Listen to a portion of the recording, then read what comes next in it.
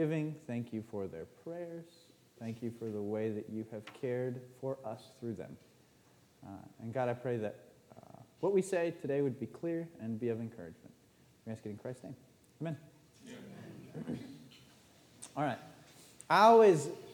There's some of these, we'll go through some of these quickly because most of you know us fairly well. And you've seen our faces, and you've known Teresa longer than you've known me. And so I'll kind of brush through these quickly. But we're John and Teresa Simons. We are missionaries in Colombia, South America. Teresa was raised in this church. She's one of the Rose sisters. And so we're really privileged and happy to be here. And thank you. When we left the second time, a year and a half ago, one of the encouraging things for me, this church asked, what can we pray for? And I said, pray for Friends for the Kids. That was the thing that was most urgent on my mind. Travel, sure, that our boxes would get there, absolutely, moving, classes. There's a bunch of other logistical things. But the thing that kind of worried me the most was Friends for our kids. And we had several people from this church email and say, hey, how are the friendships for your kids going? So I just want to thank you. Thank you for praying. Thank you for following up. Thank you for, even if you didn't email, but for those prayers, we really, really appreciate it. So please know that wholeheartedly. So Colombia, that's a picture that Teresa took. It's very green. If you've seen the movie Encanto by Disney, there's a lot of things I don't suggest, but if you see it, it is very green. That is actually how it looks. Colombia is the northernmost country in South America. We live in the city called Medellin. One of the things there's a lot of information on here, but the stat I wanted to focus on is the evangelical, how it's increased. From 1996, it was 3.4%. To the present, it's about 15.7%. I've actually heard statistics that bring it up to 18 or 19%. So the church in the last 20 years has grown exponentially. Which is the main reason that we are there. We are there to help train pastors and kind of walk alongside the work that churches are already doing to try to do shepherding and teaching and discipleship with this group that has grown so much. Most of the time when people hear about Colombia, they hear, in their minds, they hear and they see TV shows where there's lots of shoot-em-ups, where there's mean drug guys with big guns, right? Which is, unfortunately, a very real part of the history of Colombia. Since the mid-40s, there has been continuous warfare. Put it down. So anyone who is over the age of 70, anyone who's under the age of 70 cannot remember a time without war. So that's the reality for most people in Colombia. And that's, I mentioned this a little bit in the sermon last week, but when we talk about the 6 million people that have been displaced by violence, so Colombia has the largest number of people internally displaced by violence, and it's people that ran away from these wars into the cities or into other places. But it is not all gloom and doom. Colombia also has wonderful things like coffee and chocolate, and the Flower Festival. These pictures on the far right are from the Flower Festival. Teresa took the kids. It's really beautiful. If you go to your local grocery store, you go to Publix, and you look at the flowers, most of them come from the city that we live in, called Medellin. The tagline is, it's the city of eternal springs. If you want to come visit, it's 7 days year-round. So, and where we serve is in a little seminary. So this is the city. The city was built in a valley, and it's grown so much that it's grown up the sides of the mountains. 5 years ago, the population was 2.25 million of the city. Now it's pushing 4. So it's a city that's growing really rapidly. It's growing up the sides of the mountain. It doesn't really have anywhere to go. And so this seminary where we are used to be a farm that was on the outskirts of the city. Now it's in the city, but up one of the sides. And this was taken from the seminary campus. So that's actually John's office window there on the bottom left corner, right here. And our house is 10 yards that way, so I have no excuse for being late in the morning. These are just a couple pictures of the seminary. a lot of it is refurbished old farm buildings. Yeah, this is our office. This is my office, and this is our house. You got to walk all the way around, of course, but so that's sort of just a picture of where we live. It was a seminary that was founded in 1944, and the thing that we try to do is provide education for pastors and leaders. And so right now we have about 150 undergraduate students that are there on campus. They're residential students. We have about 300 virtual students, and they are both part of the undergraduate program. In that undergraduate program, there's a pastoral studies and a biblical studies program. The 300 virtual students is a little bit deceptive because it takes them, instead of doing it in 4 years, oftentimes they do it in 7 or 8 because it's people who are working at their church and they're working full-time so it ends up just taking them a little bit longer, and so the number is about the same, I would say. We also have a master's program, which this church has helped and been praying for us for many, many years. It was opened last year. Praise the Lord. And we had our first group of students. That first group of students was small. It was about 8, but the projections for next year is about 15. So the Lord has opened that door, and we're really thankful. So right now, it is the only government-accredited evangelical master's program in Latin America. The only other one where students could go to is in Fuller, in California. And so it's a huge deal that this is available. One of the complications with the master's program and with the undergraduate program and keeping accreditation is the government kind of keeps changing the rules. And so every 6 months or so, they'll say, oh, there's this new paperwork you need, and it requires 2 or 3 months of work. And so the way it was described by someone is the goalposts kind of keep moving, but the Lord has been gracious enough to allow us to adjust with it and get the paperwork together. And when the stats came up for the schools last year, our seminary, of programs that only offered 1 degree, so we only offer 1 degree, so like tech schools and things like that, FUSPEC was number 4 in the country. So we're really thankful. Even though they keep changing the rules, the Lord has blessed us and kind of given us favor in their eyes, I think because we have a lot of people that are working really hard there. And one of the things that they grade you on is the income that your students have upon graduating, which we always get last place. Most of our students don't really make pretty much anything from their churches. They usually have a job on the side, so that is included in the us being fourth. So that's kind of encouraging even more. Yeah. And so there's the undergraduate program, there's the master's level program. There's also what's called a diploma program. So for that's kind of evening school or weekend school. And this is for people who work full time, but they want to know more about theology. So it's not technically a degree, but it's for people who want to learn more. And for that one, there's about 2,000 students, somewhere in the 1,800 to 2,000 students that come on weekends. And so the Lord has given us what's the right way to say this? Some great opportunities, some really great opportunities. These are the classes I teach: History, Christianity 1 and 2, Philosophy and Logic. I'm the Greek guy, unfortunately, so I have a lot of corny jokes about Greek. I won't make you suffer there. And historical theology. And one of the things I put on there, in each class, so for example, with Greek 1, we walk through John chapter 1 through 3. For Greek 2, we do Matthew 5 through 7. And for Greek 3, we'll do the book of 1 Thessalonians. And so, yes, there is the lesson and things like that, but part of what we try to do is, how does this preach? What's the whole point of because you learn a language, and it's a lot of work. And what happens most of the time is many times people will go to seminary, they will learn Greek, and then they will forget it the day they walk out of the door. And my thing as a teacher is I feel like that's a tragedy. If you don't want to use it, don't study it. It's okay. There are great pastors that don't know Greek. Augustine knew no Hebrew, okay? And he was a great pastor. So it's possible to be a good pastor and not know the ancient languages. However, they do give us a depth and a breadth of God's word. And for me personally, they help me to read more slowly, to pay more attention to detail. And so, for example, with Matthew 5:28, in the passage that talks about adultery, there's One of the things that I did on that day is we looked at infinitives and the different uses of infinitive. And one of the uses of infinitive is with purpose. If you have with this infinitive, then oftentimes it means purpose. And if you look at the Greek there, it says, if a man looks at a woman to lust.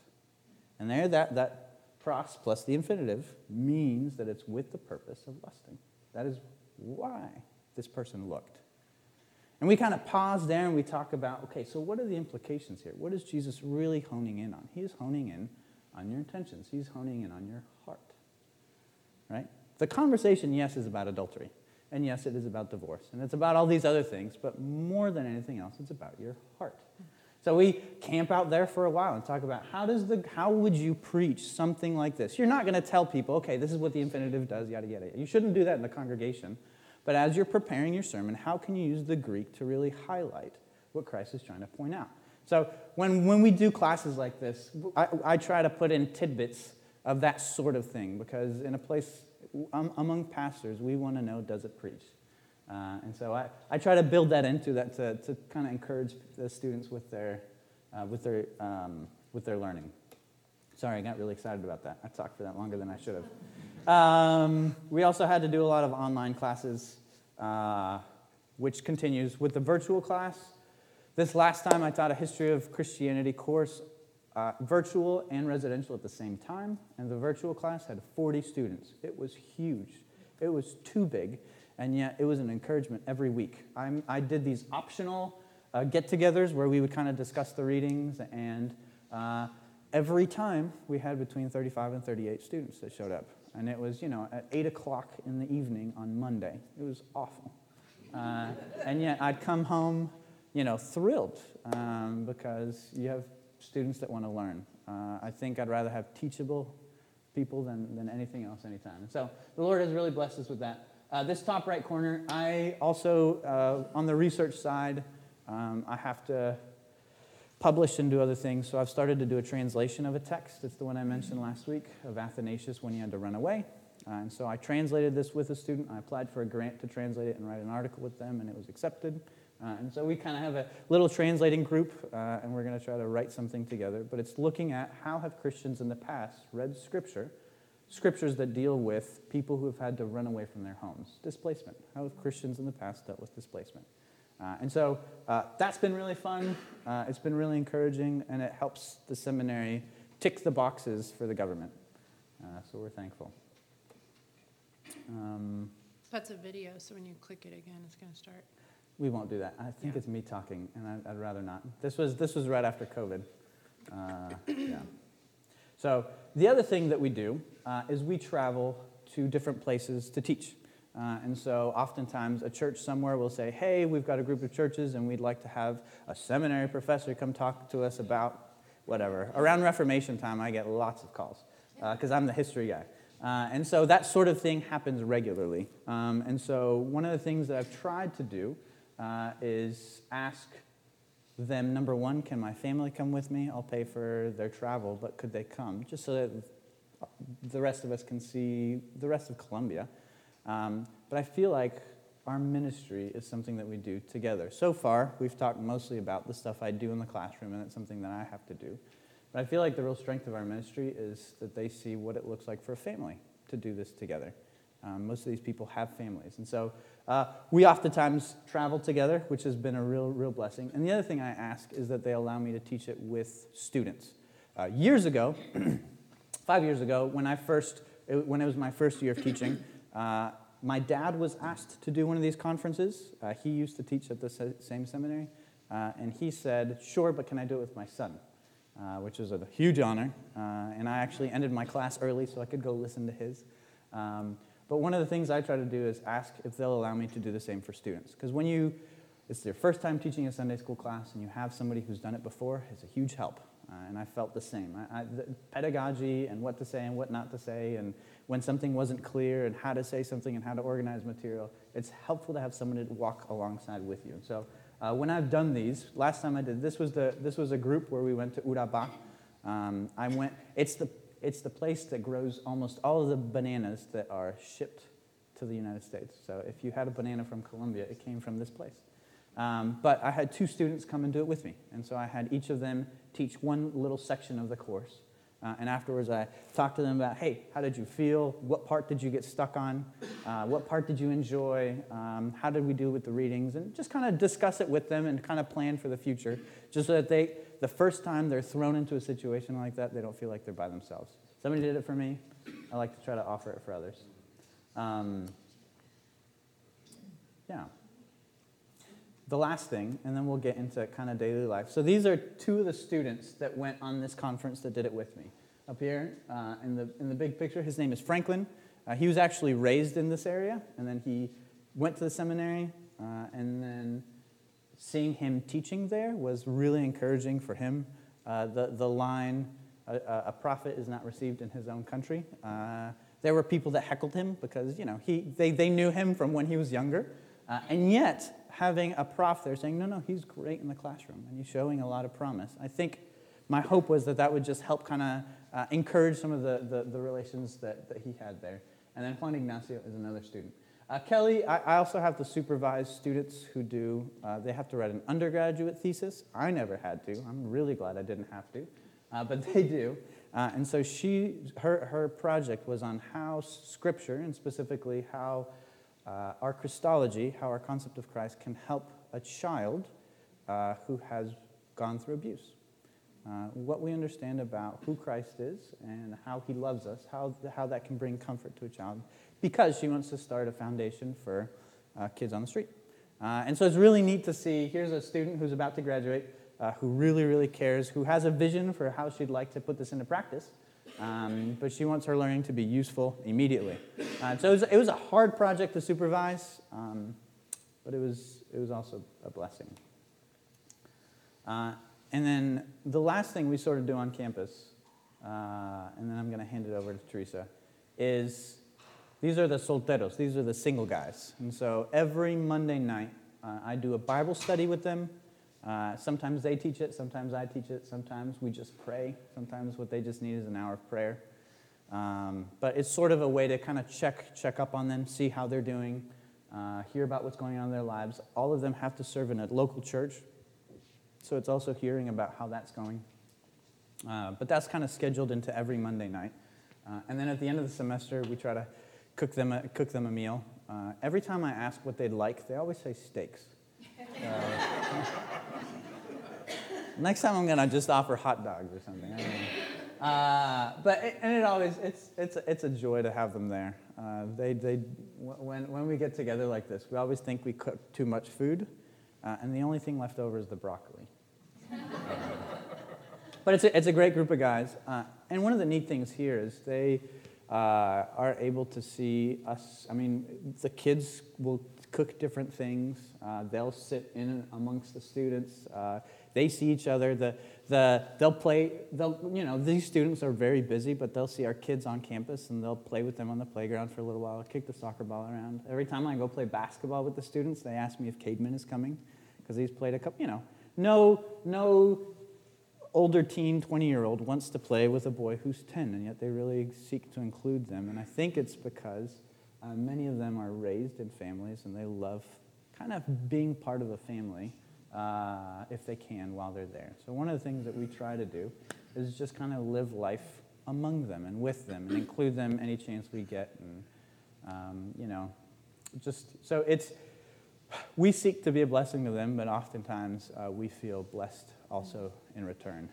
And there's been several times where a student will say, I was really encouraged by something your daughter said, and I thought, oh no, what did she say? It's not your son said, whatever. But it ends up being really encouraging and a huge blessing to see what that looks like when it's everybody together.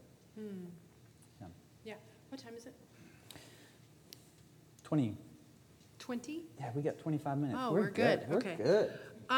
Okay, so this is a picture of the playground. Most of y'all are, some of y'all may be aware that we had a new playground put in this year, and it was a really big deal. Pinewoods got behind that, and here's the fruit. It's really exciting for many reasons, but the neighborhood that we live in is a they stratify the neighborhoods there. I don't know how to explain that, but it's like a class system sort of, right? But it's not.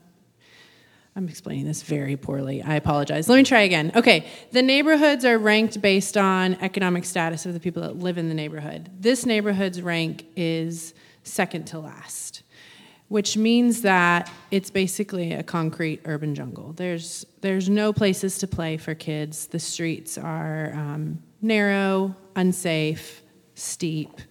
It's very crowded. And so having something like this available in the neighborhood is a huge thing. Yes, for the kids, we have about 50 kids on campus. So for our 50 kids, it's a big deal. But every afternoon, the seminary, Monday to Friday, the seminary opens up for neighborhood kids to come on campus. We have a library that's free for kids, and they get to come read books, which again, when you're from a region or an area where it's lower class, that's a really big deal. They have access to books that they can hold in their hand, and they can check them out and take them home. So that's a huge deal. And then they also get time to play on the playground. And I've said this to some of you, but the first couple weeks, I was just really happy, and it was funny, and I was laughing with John because so many kids, I would overhear them talking to each other about how their arms were so sore or their legs were sore, and they were so, muscle soreness. And I was like, yes, that's such a victory. Like, we're getting our kids exercising and playing. So that made me really happy. You can keep going. Yeah. So that's the playground. This picture, the big one, is of our students doing a fundraiser. They were trying to raise money to pay for their portion of an event, and so they were selling chorizo and arepas, which are kind of like Colombian tortillas, but small and thick. And so I got a picture of that. They're just sweet kids. The other two pictures are of children on campus, and I don't like taking pictures of other people's children and, posting them. I struggle with that. So I always have a hard time finding pictures of the children. But the top one is of Lena's birthday party, which was this really fun thing. We did it in the gym, and it was all the little girls her age on campus, including two little girls. One isn't in the photo, that are indigenous. And so they speak Spanish as their second language, and their dad is there as a student. So I just wanted to kind of represent some of what our community looks like. Some of these are missionary kids, but the majority of them are not. And that guy, he's doing a Bible translation project. So he's part of the Wiwa people group. They do not have a Bible in their language. And so he's doing not only a translation, but he has said oftentimes translators will come, translate the Bible, and leave, but they're an oral culture. So it kind of stays stagnant, and what they need is recordings of it, or someone to read it aloud. And so in lieu of that, he's done these recordings. So every time they just finished the book of Acts, he read the entire book of Acts and recorded it with one of these fancy digital recorders, and they put it up online, and they've got it on USBs and things like that, so that when they distribute the Bible, it's not only the Bible in written form, but since most people don't know how to read, it's also in read form. And that's their dad, and he's a student, and so anyway, sorry. Yeah, no, that's great. And then the bottom one is every fall they do an event on campus where each region does something to represent their regional culture. A byproduct of the Andes Mountains running in 3 different mountain ranges through the country is there's very different pockets of culture in Colombia. And so they all come bring food, do dance, whatever from their region. And our kids got to participate in one of them. So it's kind of hard to see because it's a terrible photo, but that is our children dancing the cumbia. Cumbia. The cumbia. We're going to have a cumbia later. No. Yeah, no, we won't. And then these are just other pictures of just living life. There's a football tournament. John plays on one of the teams. There's a soccer tournament. John plays on one of the teams, and that's actually what the kids were selling arepas and chorizo for.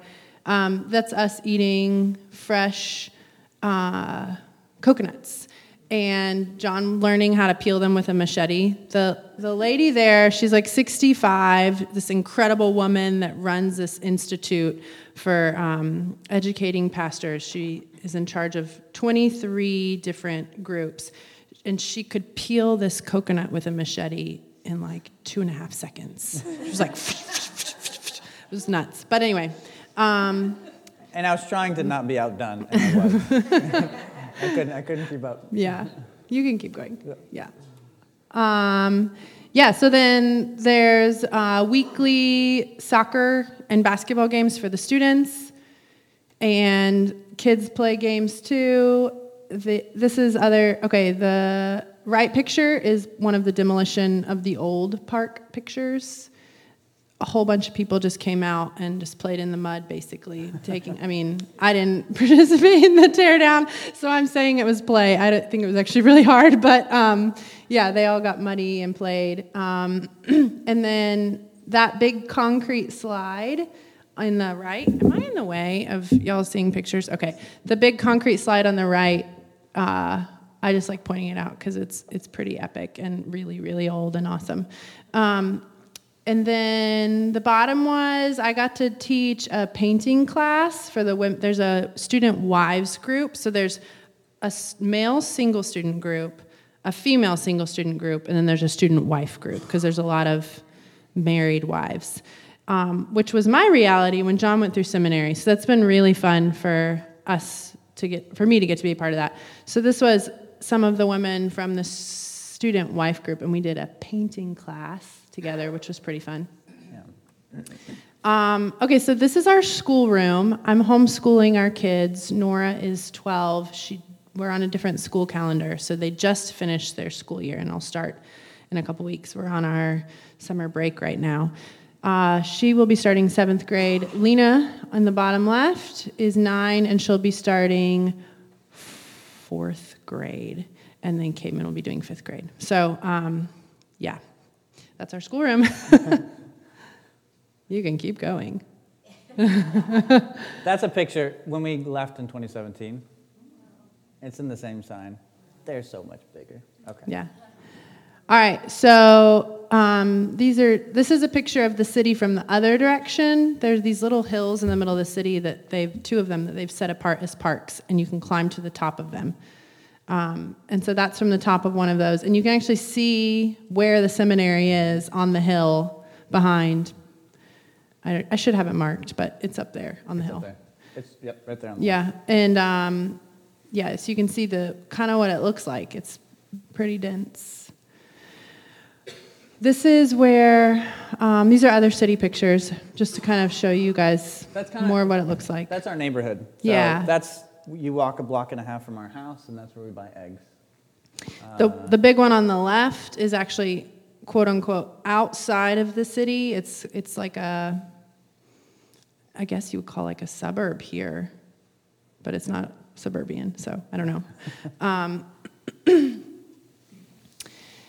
So the kids have gotten into rollerblading, which is great because you can do it pretty much anywhere. So I can just take them places and we'll go rollerblade. I just thought that was a fun. That means I love Medellin, if you didn't know. And this bottom right picture, that's when we visited Urabá.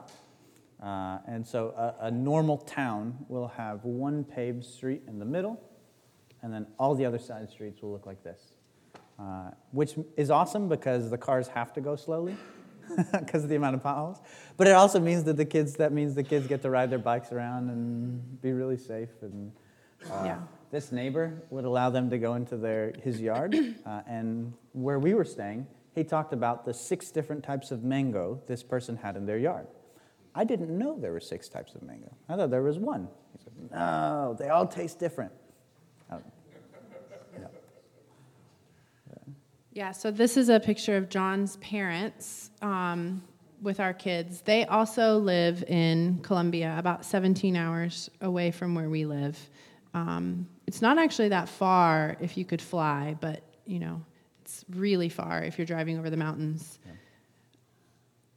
And this is when we went to go see them. I just included this because where we live, it's like concrete jungle. Again, I've said that a couple times, but it's just dense city. And so I really like showing people more of what Colombia actually looks like.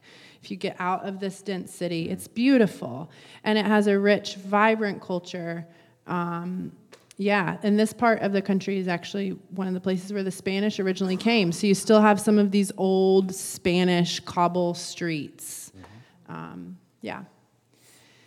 Yeah, so prayer requests, and John, you can jump in here.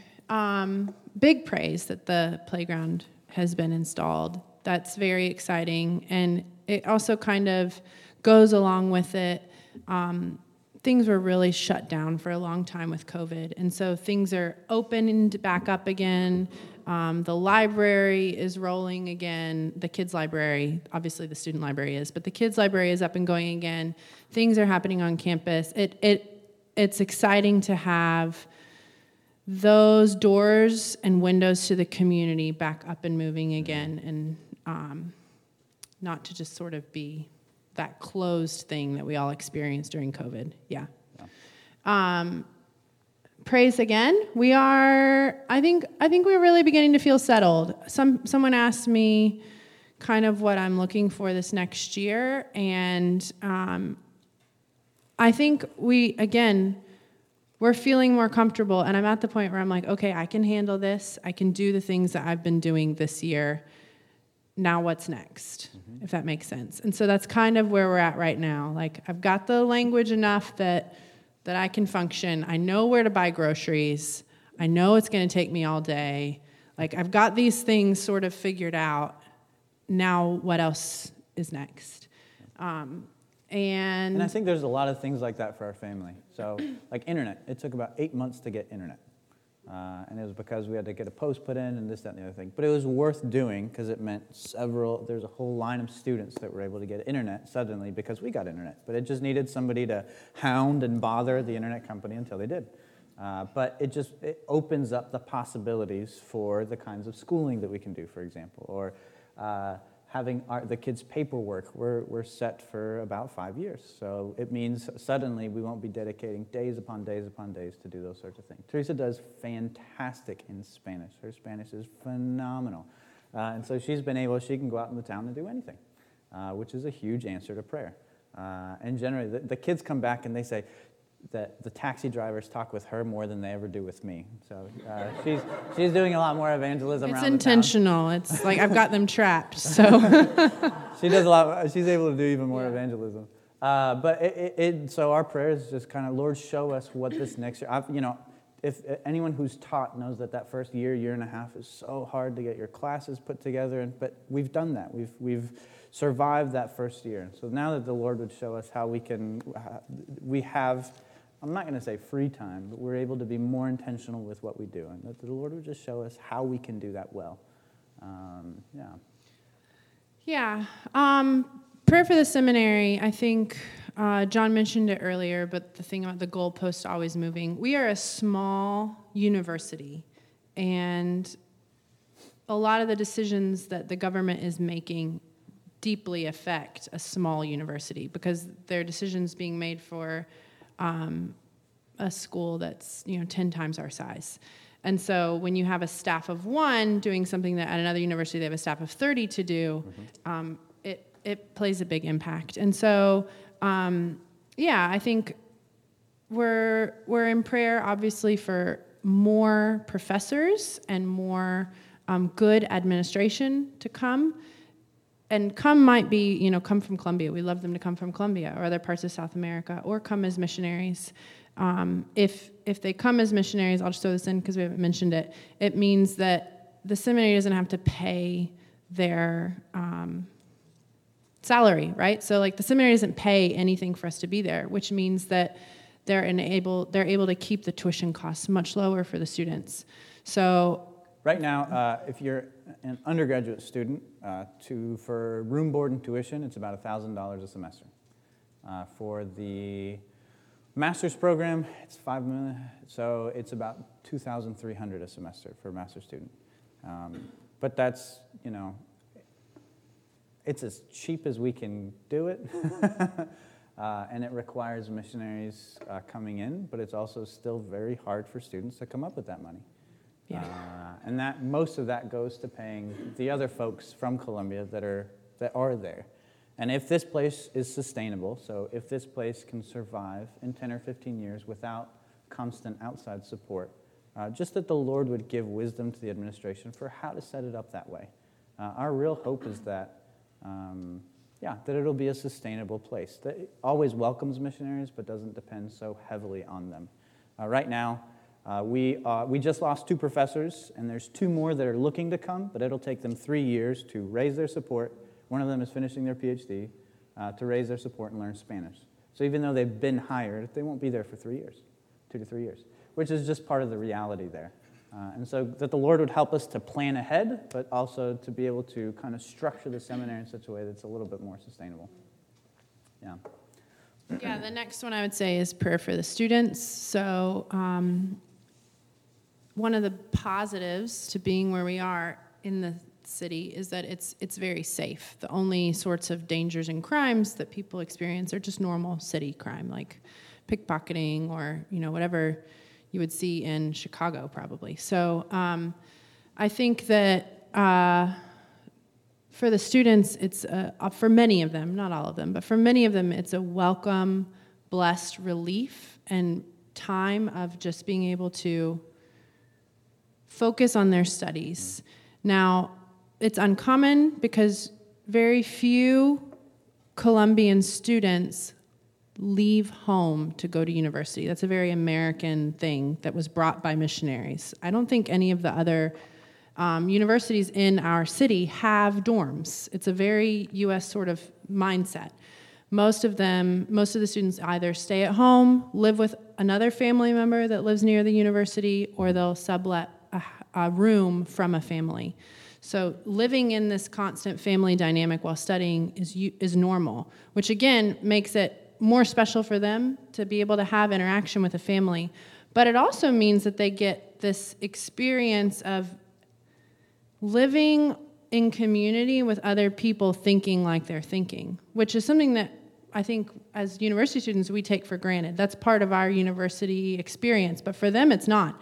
So they have this sort of incubator period to process ideas together and, but they also are very aware that their family back home may be in a very different situation. And so pray for them as they graduate and go out and leave, this bubble of the university and go back to places that sometimes look and feel very, very different. I mean, everything from they may not have running water at home, and they've had that in the city, to it may or may not be as safe as what they experienced while in university. The other few things, one is just pray for us to find a good home church. We have been attending a church that was outside the city, but our kids are at youth group age, and we want them to be able to attend youth group. All those events are in the evening, and we've just realized that we can't travel in the evening safely. So we need to find a church that's closer. And so that it's incredibly difficult to find a gospel-preaching church close to the seminary, which is unfortunate, but it's just been the reality, which is part of why we're there, right? There's a lack of capacity. And the other thing is pray for our kids.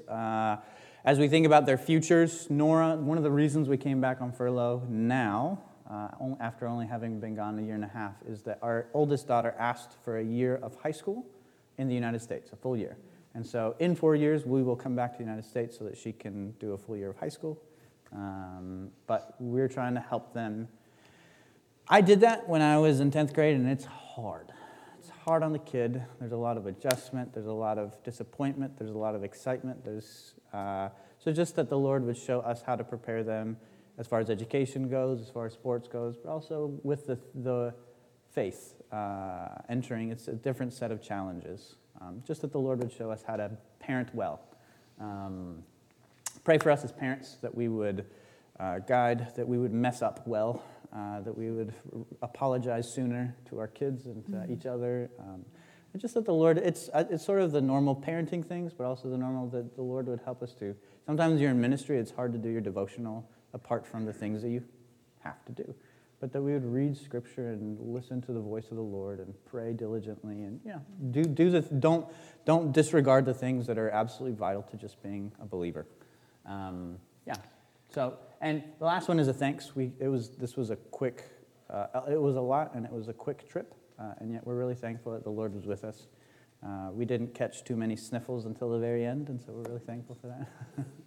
And so we wanted to leave the last 5 minutes for questions and answers. We have 4 minutes. So you can get out of here at 45. That's a picture of a student. So yeah, we'll stop here. Any questions? Yeah. What are the different religious sects where you live? Yeah, mostly it's just Roman Catholicism, but it's a nominal Roman Catholicism. So it's one of these where you go to church twice a year, but it's not the 2 times you're thinking of. It's going to be Christmas and Mother's Day.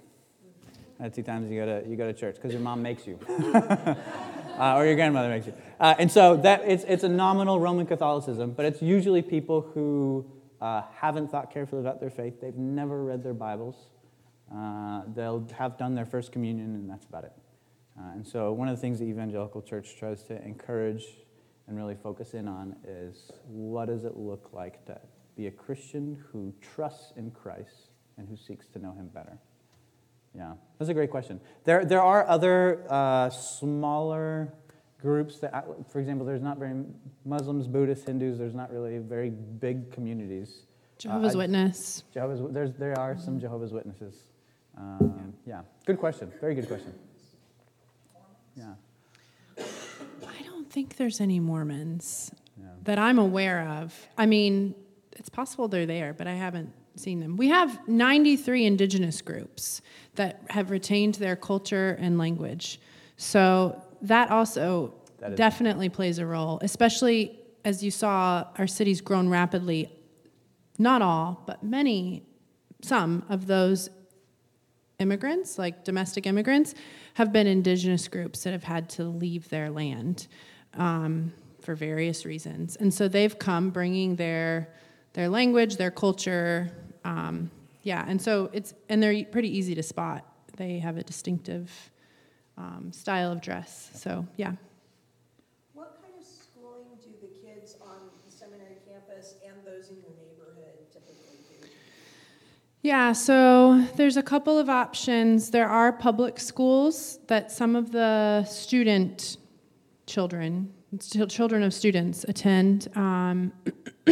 And yes, so there are public schools. There are private schools of sort of, they're not public, so that means they're not Catholic, which means they're usually the big one that's near our school is a evangelical school that is private. Both of those 2 options, the public and the private evangelical school, academically are not really an option if you want to attend further school in the U.S. Yeah. If our kids are going to slide into either 10th or 11th grade, or try to go to college here, they wouldn't be prepared for it. The reading level of our kids in Spanish is the same as theirs, and our kids have been there for a year. So it's one of these things that there's a huge disparity of what we expect a 5th grader to be able to do. There are a couple missionary or elite private schools. There are some people on campus that do send their kids there. They're Catholic. They're not Catholic. missionary. So there's. Well, isn't there one in Vigado? So on the other side of the city, there's lots of school options, but they're way too far away from us. The other missionary kids that attend nicer, sort of more elite private schools, there are 2 large Catholic schools that are very expensive. Like, they cost more than my university cost.